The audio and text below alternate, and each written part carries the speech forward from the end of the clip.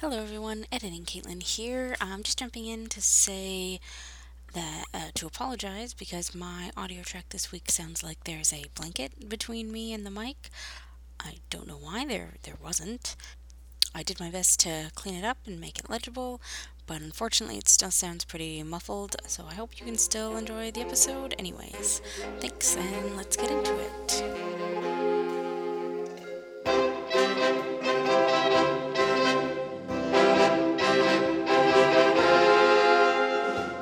Right, so hello everyone, and welcome to A Command of Your Own, a Star Trek podcast. I'm your host, Caitlin. And I'm your host, Jen.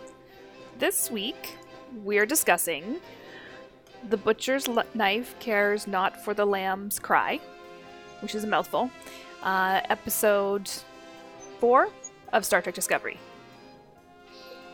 Yes. And do we have any announcements off the top? I don't think so. Okay, so, Cait, you literally just watched the episode. I did. Do you... I had a very busy weekend, so to get up later today. Yeah, we had Thanksgiving weekend, so we're Canadians, and yeah. You had a lot of focus for I assume you had a No. Oh, you ended up working out. Yes. Yeah, my day job happens to be located inside a mall, and they make us keep mall hours, and so we're slightly short-staffed, which meant lots of work this weekend. And then the dinner we did go to was, like, not at all traditional. Which was fine, it was delicious, but it was, like, beef roast and chili, and for dessert there were gourmet donuts. That sounds good, but Yeah, it's not turkey. Not Thanksgiving-y, so. It's not stuffing. It's not thinking pie. Yeah, the pie I'm missing. Mm-hmm. I'll have to wait till Christmas now. Here's an announcement. For the very first time, I made a pie from scratch. Ooh. And it was so delicious. Oh my god. Anyways, it was amazing. Cait definitely has the baking and the cooking skills between the two of us. Actually, most people, when you put them next to me, have the baking or the cooking skills. Do you honestly not have the skills, or do you just not have the interest? It's mostly just the interest. I have a complicated relationship with food. Okay, I gotcha. So, yeah. Anyways, enough about food. Yeah, first impressions on the episode? For me, it's so good. It was such a good episode. So good. That's what I've got. I also really, really enjoyed it, and I really liked how they were sort of tying everything back together in this episode. Yes. So, I guess since we have no other real announcements, we should just get into some more of the discussion. One of the things that I noticed with this episode is that it seemed so much more thematically tight than the other ones. Even with the title, I thought everything was really, most things were really calling back to that. The butcher's knife cares not for the lamb's cry. Yeah, for the most part of it. I know. But even from like the outset, from the very first imagery, where you have the storm of creation, I thought even that was a nice callback to the idea that a lot of times when we create things, it's also, in a way, very destructive. I was kind of trying to make a joke there about us creating this podcast, but I just didn't have anywhere good to go with it. But I actually really like that opening scene with the storm and then going out to creating the uniform. Yeah. That was really good. Oh, there's a lot of good scenes in this. The visuals in this episode were amazing. Yeah. Completely different thing for Caitlin here. Mm-hmm. I really enjoyed the design of the ship in this one. Yeah? Because we really got to see, on the saucer bit, how it is different than any other ship that we've seen with the spinny bit. You know what I'm saying? Yep. It's got its two circles. The disc, like a frisbee. The disc part, there was part of it that rotates around the main part. Yeah. Yeah. It's really cool. We got some good shots of it. We did get some good shots of it. And there was a lot of really good internal, like, science-y visuals, even, with the creation of the uniform right off the top. And then later on, there was also when the Klingons are there and Vok is, like, painting out almost the scan of the sector. Is that his name? Vok, yeah. VOQ. No recollection of ever seeing hearing it. I think it might be mentioned a couple times. I just remember them calling him Son of Moon. Yes, yeah. I probably read a lot more about Star Trek in between episodes than you do. Actually, here's a good point that I've been meaning to bring up, just so that everybody is aware. Like, I could read more on the show. I'm specifically not. Okay. Right? So that's one of the reasons why I just don't know anything. I'm specifically not educating myself. Right? To keep that perspective. To keep you fresh. Yes. Yes. So I don't want anyone to think that I'm, like, incapable. It's a choice that I am making. Yes. To not learn things. Yes. And I'm doing more research into it than I normally would for a TV show. Partly because we do the podcast, and I want to be able to bring more Trek knowledge than I might have just off the top of my head. Yes. And partly because I'm really enjoying it. So. That's good. I'm glad you're really enjoying it. Because I feel like in that first episode, you were kind of... I had reservations. Yes. Yes. This episode, though, I felt was so good. But I'll get more into that later. We both really enjoyed the episode. And I'm going to skip around a little bit in our notes. We met one new cast character this week, which was I already forget his name. Dr. Culber. Okay. I did see the actor on Twitter being just very cute about it. Like, he couldn't believe it. And seeing himself on the surface. I thought that was kind of adorable. Yes. I follow him on Twitter, and he is very adorable. And I like that they have a history together, because that really it helps them have the on-stage presence together, right? They really had good interactions right off the bat. And even though it was just a teeny tiny scene, I thought that him and Anthony Rapp, him and Stamets, really were really good together. And I'm looking forward to seeing more. The thing with him that disappointed me was his scene with Landry, where I just wasn't feeling sold on the fact that he was trying to save her life.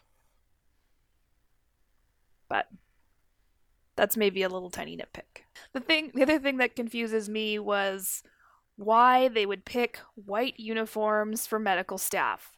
That just seems silly. I mean, even though it's the future and they have all this wonderful technology, there's gonna be stuff that shows up on that. Like, let's just pick a color that blends a little more. How about that? I also really like the fact that when they were casting a gay couple, they cast gay actors.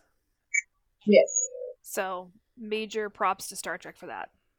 I also enjoy that. But also didn't make them stereotypically gay. Yes. And the intro scene wasn't about them being in a relationship. It wasn't, it was... He's a doctor, he's a science officer. If you came in with no background, you might not even pick up on the fact that they are a couple yet.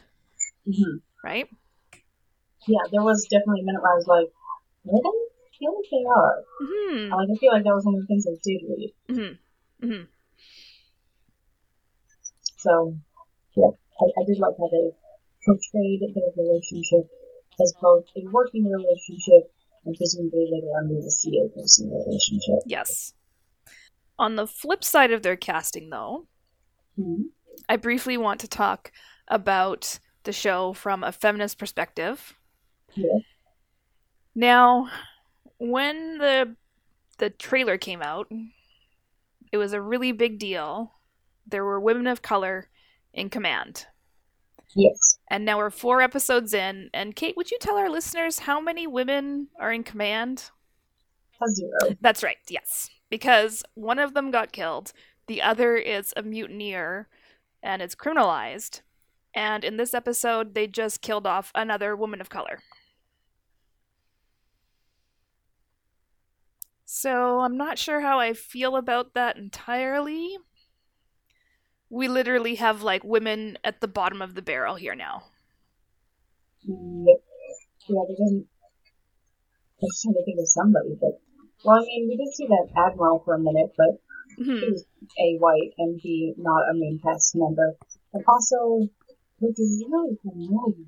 Oh, I looked her up. She's been in a lot. There's a good reason she looks familiar. What was her name? The character's name? Or the actress, if you know that off the top of your head. The actress was Admiral Cromwell. Something like that. And she's been in lots going like back to the 80s, I think. Okay. I looked up her IMDb and I'm like, oh, yeah, I've seen that. So. Okay, there is more than one Admiral Cromwell in Star Trek. Because of course there is. Of course. Thanks, Star Trek. Yes. Alright, I will figure this one out later, but I have seen her before. And I hope she comes back. I hope she's recurring. Because I liked her, like, you know, hugely more than the other Admiral that they had. She was not an asshole. She was totally not an asshole. And the other women we have are Michael Burnham, who is there as a criminal. And I mean, hopefully we'll see her redemption, but still, she doesn't occupy a position of power at all on the ship. Mm-hmm. And there's a cadet, which again, like in terms of rank and hierarchy, pretty much bottom of the barrel. And that's it for the named characters on the Federation side. I'm just going to say everybody else is hoping in this character on the bridge. Yeah. And on the Klingon side, there is L'Rell. Mm-hmm. And I don't know that any of the other female Klingons have names yet. Yeah, it's kind of shitty. Yeah. I mean, I didn't really like where it was. I didn't particularly like the way he died because I thought he was a bit of a dolt. Yes. But I also think like their dynamic was interesting, and it could have been. I think it would be more interesting to keep her alive. Mm-hmm, mm-hmm. Even just from a storytelling point of view. So I don't really see. It would be very easy to get her to midday and she's healed. Right. You know, like I don't survive it because of it. It just doesn't make sense. I especially take exception to it because thinking about it more, that was not consistent with her character. Like, she's seen firsthand that this killed 12 Klingons, and she gets impatient and goes in with a blaster and a knife. Like, that doesn't seem like something a person trained in tactics would do. Mm-hmm. You know, she's there with an unarmed scientist. And, let's just go in and amputate a claw. It seems like a stupid move for a character who shouldn't have been stupid. Yeah, definitely. So, that part really bothered me. As an aside about death, I'm sorry. I was very upset to learn that my hypothesis that Georgie would come back brainwashed was put to rest with how they ate the meat off her bones. I was really happy to have that image in my head. Yeah. Thank you. Yeah. When we got to that part, that's the thought that went through my head. I was like, well, Cait's gonna be disappointed. No, nor Georgiou coming back. So, we got one little extra scene with her this time with the will. That is true. We did. Mm-hmm. But back to, I don't remember her name. Landry. Yes. Okay. Landry. Commander Landry. Yep. All right. Mm-hmm. Yeah, I don't know. I think that was kind of silly and that it didn't need to happen, and that it was basically poor writing. Yeah, and I'm pretty sure that it's because there's like another story arc that's intersecting, and they needed a place for them on the crew. Right? There's only so many positions available. Mm-hmm. Right now, and just to go over the main positions of power right now, we've got a white dude as a captain, a white alien dude as his first officer, and a white dude as the lead scientist. So we can do better. I agree. Mm-hmm. So I just don't have anything else to say about it. And yeah, we can do better. I know. And I mean, it's hard because Jason Isaacs is giving in a really good performance. Oh yeah, like I absolutely don't dislike any of the dudes. Yeah. You know, like I was trying to think of somebody they could have killed instead, and I was like, well, I don't want them to die, but I don't even see why anybody had to die. Yeah. And yeah, like this episode, going back in particular to the captain, like they were sort of building up a momentum with him in a certain direction, and I feel like this episode adds a lot more depth to his character. Mm-hmm. I don't know if you felt the same with Captain Lorca. I did and I didn't. Mm-hmm. I did appreciate how. So I didn't even get my glasses over here. Mm-hmm. With him kind of going, pushing everybody to the extreme to get this done so that they could go save those people. Mm-hmm. I think he was using that as an excuse. You know what I mean? Like, I don't think he himself particularly cared about saving those people. He wanted to get it done and to show the Starfleet that they could do it. Right. That, which is also depth. I just don't think it was the depth. I don't think he really cared about those people. He was doing it because he could go kill Klingons and show off his ship. That's yeah. Which is also interesting for his character. I just didn't personally get the feeling that he genuinely cared about saving those people. Maybe he did as maybe it was there. I don't think he wanted them to die or anything. But I don't think it was his number one motivating factor. And he definitely used the distress of the people under attack to emotionally manipulate his own crew. Oh, yeah, definitely. There was that part of it. I would say, though, to be fair, the Admiral lady, I don't think it affected him this way, but tried to use their distress to emotionally manipulate him as well. Yeah. But I don't think it worked on him. No.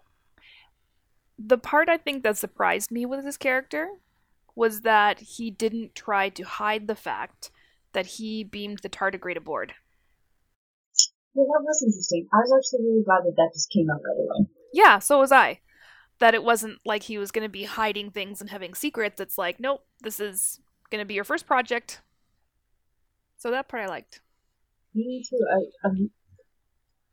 Yes, yeah, it was good. It was a different take on those types of situations than you usually see. Mm-hmm. I will say one last thing. Mm-hmm. I was starting to get more character from her this episode, and then she died. Yeah. So that was also disappointing. I was kind of like, oh, okay, well, I'm sort of starting to see more like how she could have gotten there and some more depth, less cardboard sort of, and I was really admiring Rekha Sharma's performance because the type of character that this is much different from the other characters I've seen her play. And then it was like, and she's dead. So that was just disappointing on a personal level. Yeah, it just seems. I think if they wanted her to not be there for a couple episodes, she could have just been like in a coma or something, in sick bed. Right. Which isn't all that better, but would at least leave the opportunity for her to come back in a later episode. Right. Or transferred to non-active combat positions. Or something. Yeah. I feel like her being out for a while and then coming back and still having the same drive she had before, but perhaps not the capabilities of having the position to build or something like that would have been really interesting storytelling. Yeah, and I also Yeah. I was wondering about like if she and Captain Lorca had a history, like if they'd served a lot together or had a personal relationship in the past. Like I was wondering if because she seems to be more in his confidence than Saru is. Mm-hmm. And I was kind of wondering if there was something more to that. And You thought they might have been banging? I don't know if they were doing that, but it could have been a dynamic similar to like Zoe and Mal, right? Okay. Like maybe she was there when he got his battle injury. Maybe they've got a long history together like that. And that's why she's, you know, more the person he talks to about stuff that's going on because she gets it more than Saru does. And so that could have been like not only an insight into the captain through her, but it could have also given a lot of more depth to each of them. Yeah. I will say, now that you brought up Firefly, sorry that we keep doing that. The death does kind of feel like a Joss Whedon thing. Like we killed this person, who might we kill next? You know? Yes, yeah. Well, and it feels almost that way from the beginning. Like it's cool to kill off main characters now after Joss Whedon and Game of Thrones. So Yeah. let's throw some of that into Star Trek. It's not cool. No, Okay? We get no, emotionally invested. that's right. There were kind of a bookend of scenes on the episode. Because right after the uniform materializes, Tilly walks in and she's got a package, and then Michael puts it away, and it she pulls it out at the end because it's Georgiou's last will and testament. How do you feel the bookends worked, and what did you think of the contents of the will? You know, the bookends in this episode work better than the like they kind of almost tried to do a bookend in the previous episode with the Alice in Wonderland stuff, but Yeah. like you missed the first one. Yes. So that looked better in this episode. And I'm not sure she reacted to it at first because that's exactly what I would have done. And just, nope, Mm-hmm. Under put the it away. bed. It's just It's yep. not really there. Mm-hmm. And then, yeah, at the end when she did watch it, it really did like it. It was very sad. After she got it, it's pretty cute. Yeah, I liked it too. I really liked how it put everything that happened inside the episode into a different perspective as well. Like, if you take those scenes out, you can see her sort of starting to integrate with the crew, and she's being useful, and they have a breakthrough, and they save the people, and then she's got to put the tardigrade back, and we as the audience and she can see that there is obviously a cost to the tardigrade to do this. And then when you put the scenes of Georgiou's will and testament around it, when it's like you're curious, you're an explorer, then suddenly you've created this nice internal tension for Michael. Whereas like without that, you might start to think that she could easily get sucked along with the warmongering and war machine going on. So I really liked how they put that frame on it to remind her and us about what values are at conflict here. Yeah, it's kind of like Georgie's therapy in her conscience. Yes. Yeah. And I mean it's not like she was totally going with the warmongering because she was noticing the cost in the tardigrade, and there's going to be some really interesting moral and ethical dilemmas that they're going to have to tackle. I feel like, wasn't there a line about watching over the people in her care or something like that? Mhm. Yeah, you could see it that way. Reflected her. Yeah. It was good. It was very good. There was some good writing in this episode. There Probably was. writing playing off unnecessary. Playing characters off unnecessarily. Yes. Yeah. Um yeah. There was good writing. I looked up the writers this episode, and they've done work. The only thing that I've really seen them in is they both had worked on episodes of Heroes.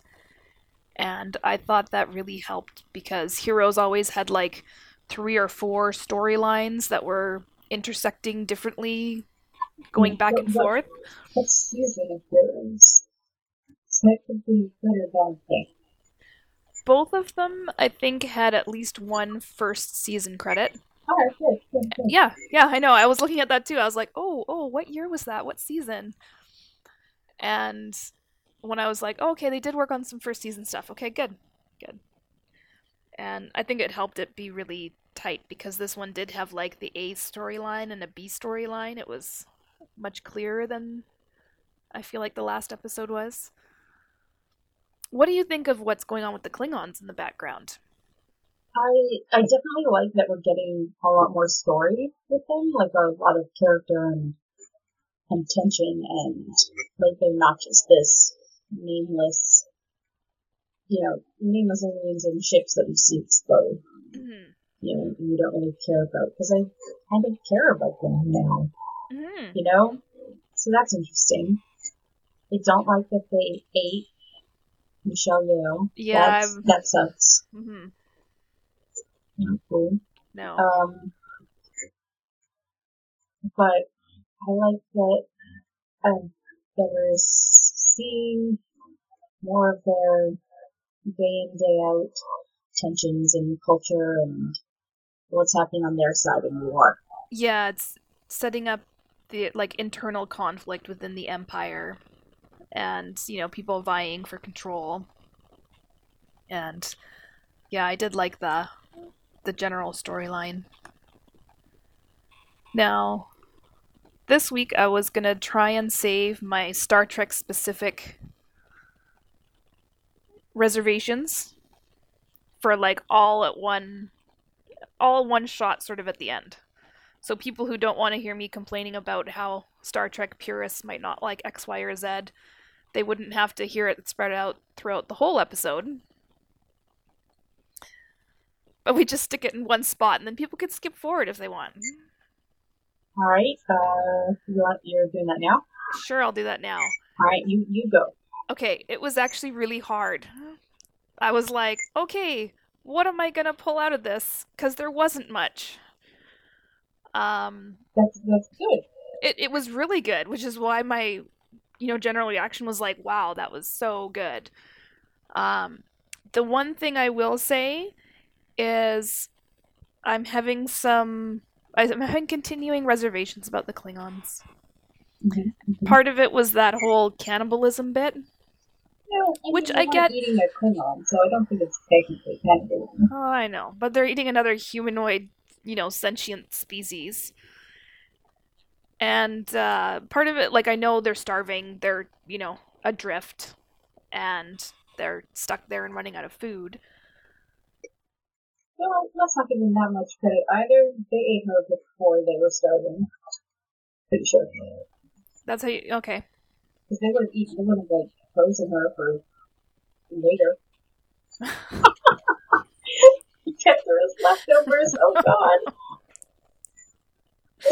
Oh, that makes it bad. That makes it worse. I'm so sorry. That's okay. I'm sure they ate her in a celebration feast. Jesus. Which doesn't seem very Klingon to me is my problem. That's the part that's chafing, is that along with it seems very problematic. Especially when you try and draw real world parallels. And even their use of words there's a very religious tone to their language, which bothers me because the Klingon warrior race that we see later, they really don't have a religious aspect. Their hero Kahless slayed the gods. And that's why he's a hero.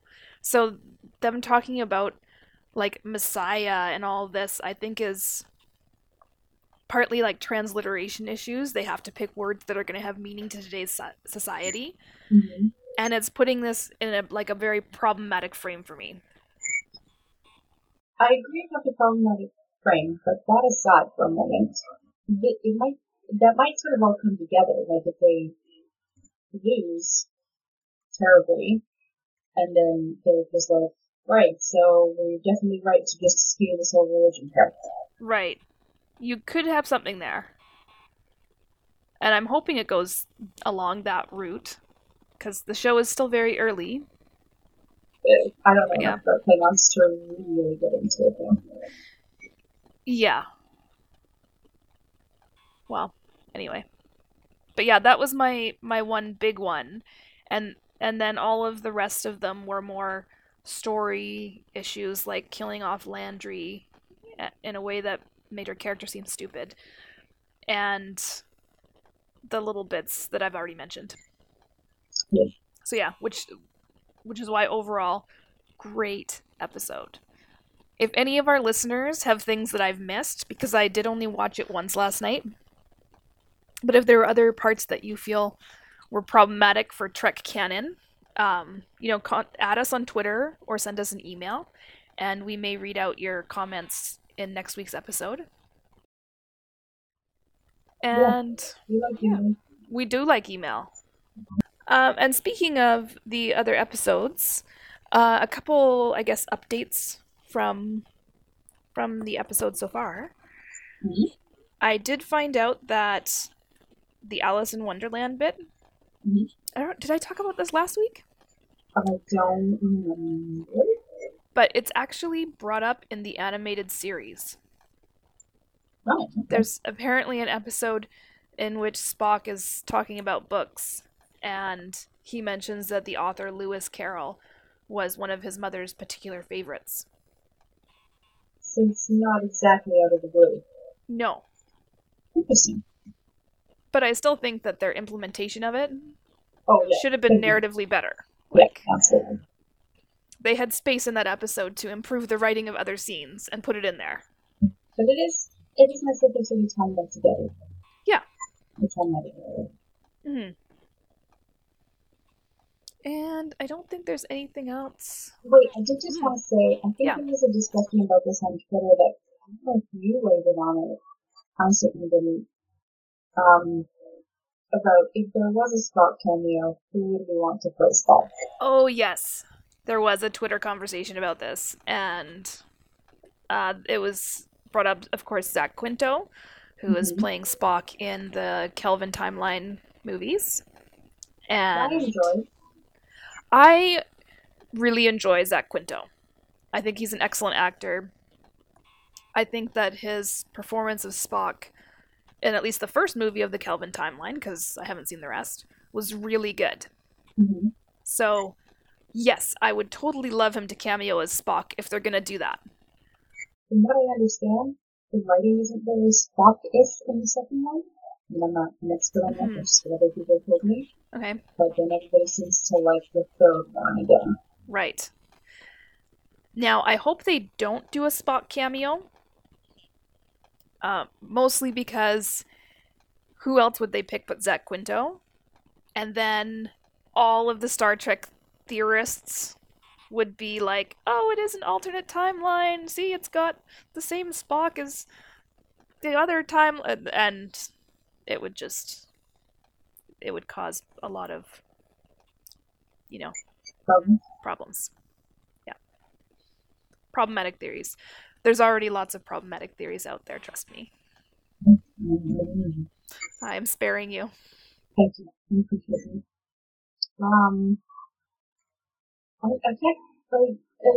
I guess a completely unknown then. Like, it's Zach Quinto or a completely unknown actor. You can't, it's one or the other, really, if they do a cameo.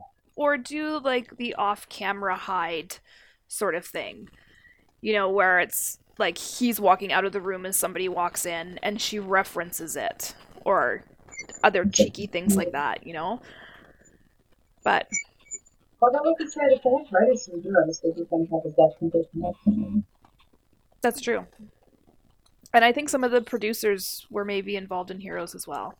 I'm not 100% certain on that, but oh my gosh, that's a complete tangent. And today, when I watched the episode, I actually paid attention during the opening credits. Yeah? Oh my god, I've never seen an opening credits that decides to list every single producer It has, and it's 20 producers. What the heck is that? You really didn't follow along some of the trials on their production, did you? No, not at all. Part of it is because of Brian Fuller. Mm-hmm. He was originally tapped to do this and started working on it. And then there was problems, and he left to do the show running for American Gods.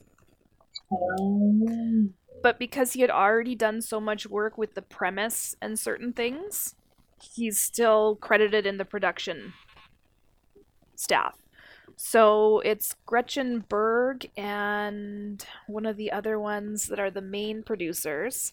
And then, yeah, there's like a whole bunch of support producers and writers. And like they have one of the writers is there just in charge of continuity issues. Like her job is literally just going through Star Trek novels and all the other Star Trek TV shows to make sure things make sense. Interesting. So, yeah, and she's written some Star Trek novels as well. So that's the first time they've ever had something like that involved to help keep things, coherent. And yeah, but I'm a little also worried because sometimes, too many cooks in the kitchen, too many writers in the room can lead things to get messy. Yeah. The only other person on the producer list that I've heard of is Tiva Goldsman, who's done some things that I really like, who's done some things that are absolute garbage. So, really? Oh, yeah. Okay. Like, I think he directed Conflict of Magic, which I love. Okay. And then he's done some writing and directing in other movies that were literal, like I don't know what they were, but like some bad horror movies, like Activity 5 or something like that. Okay. I don't know if it's actually that, but that type of thing. That type of thing. That type of, I need to make money and pay my bills. Yeah. This is maybe not the most, creatively fulfilling job, but... Yeah, which is fair. I mean, you gotta make money. That's right. But, so, I don't know how that's gonna turn out. But I do feel like, he directed Conflict of Magic, which is one of the more... It's a really good feminist movie if all you care about is white feminism. Yes. Yeah, I could see that. I'm pretty sure that I read something from New York Comic Con where he was also like a lifelong Star Trek fan. Yeah. And so was really excited and invested in the project. And I know they were also saying at New York Comic Con that they've got like really good gender parity with the writers and things like that. So hopefully that'll bode well. It's the first time in 7 years that I wasn't at either San Diego or New York Comic Con, and I was very sad this past weekend. Yeah, I'm usually okay that these things go on. I'm not a real fear of missing out person, but watching all these Star Trek panel stuff, and there was fan sets pins there, and there was all these cool things. I was kind of like, oh, I don't often wish to be in New York, but yeah. No. Wonder why? Because all my friends got married this year. You had bridesmaid duties, Cait. So the two people that I normally go to New York Comic Con with, so.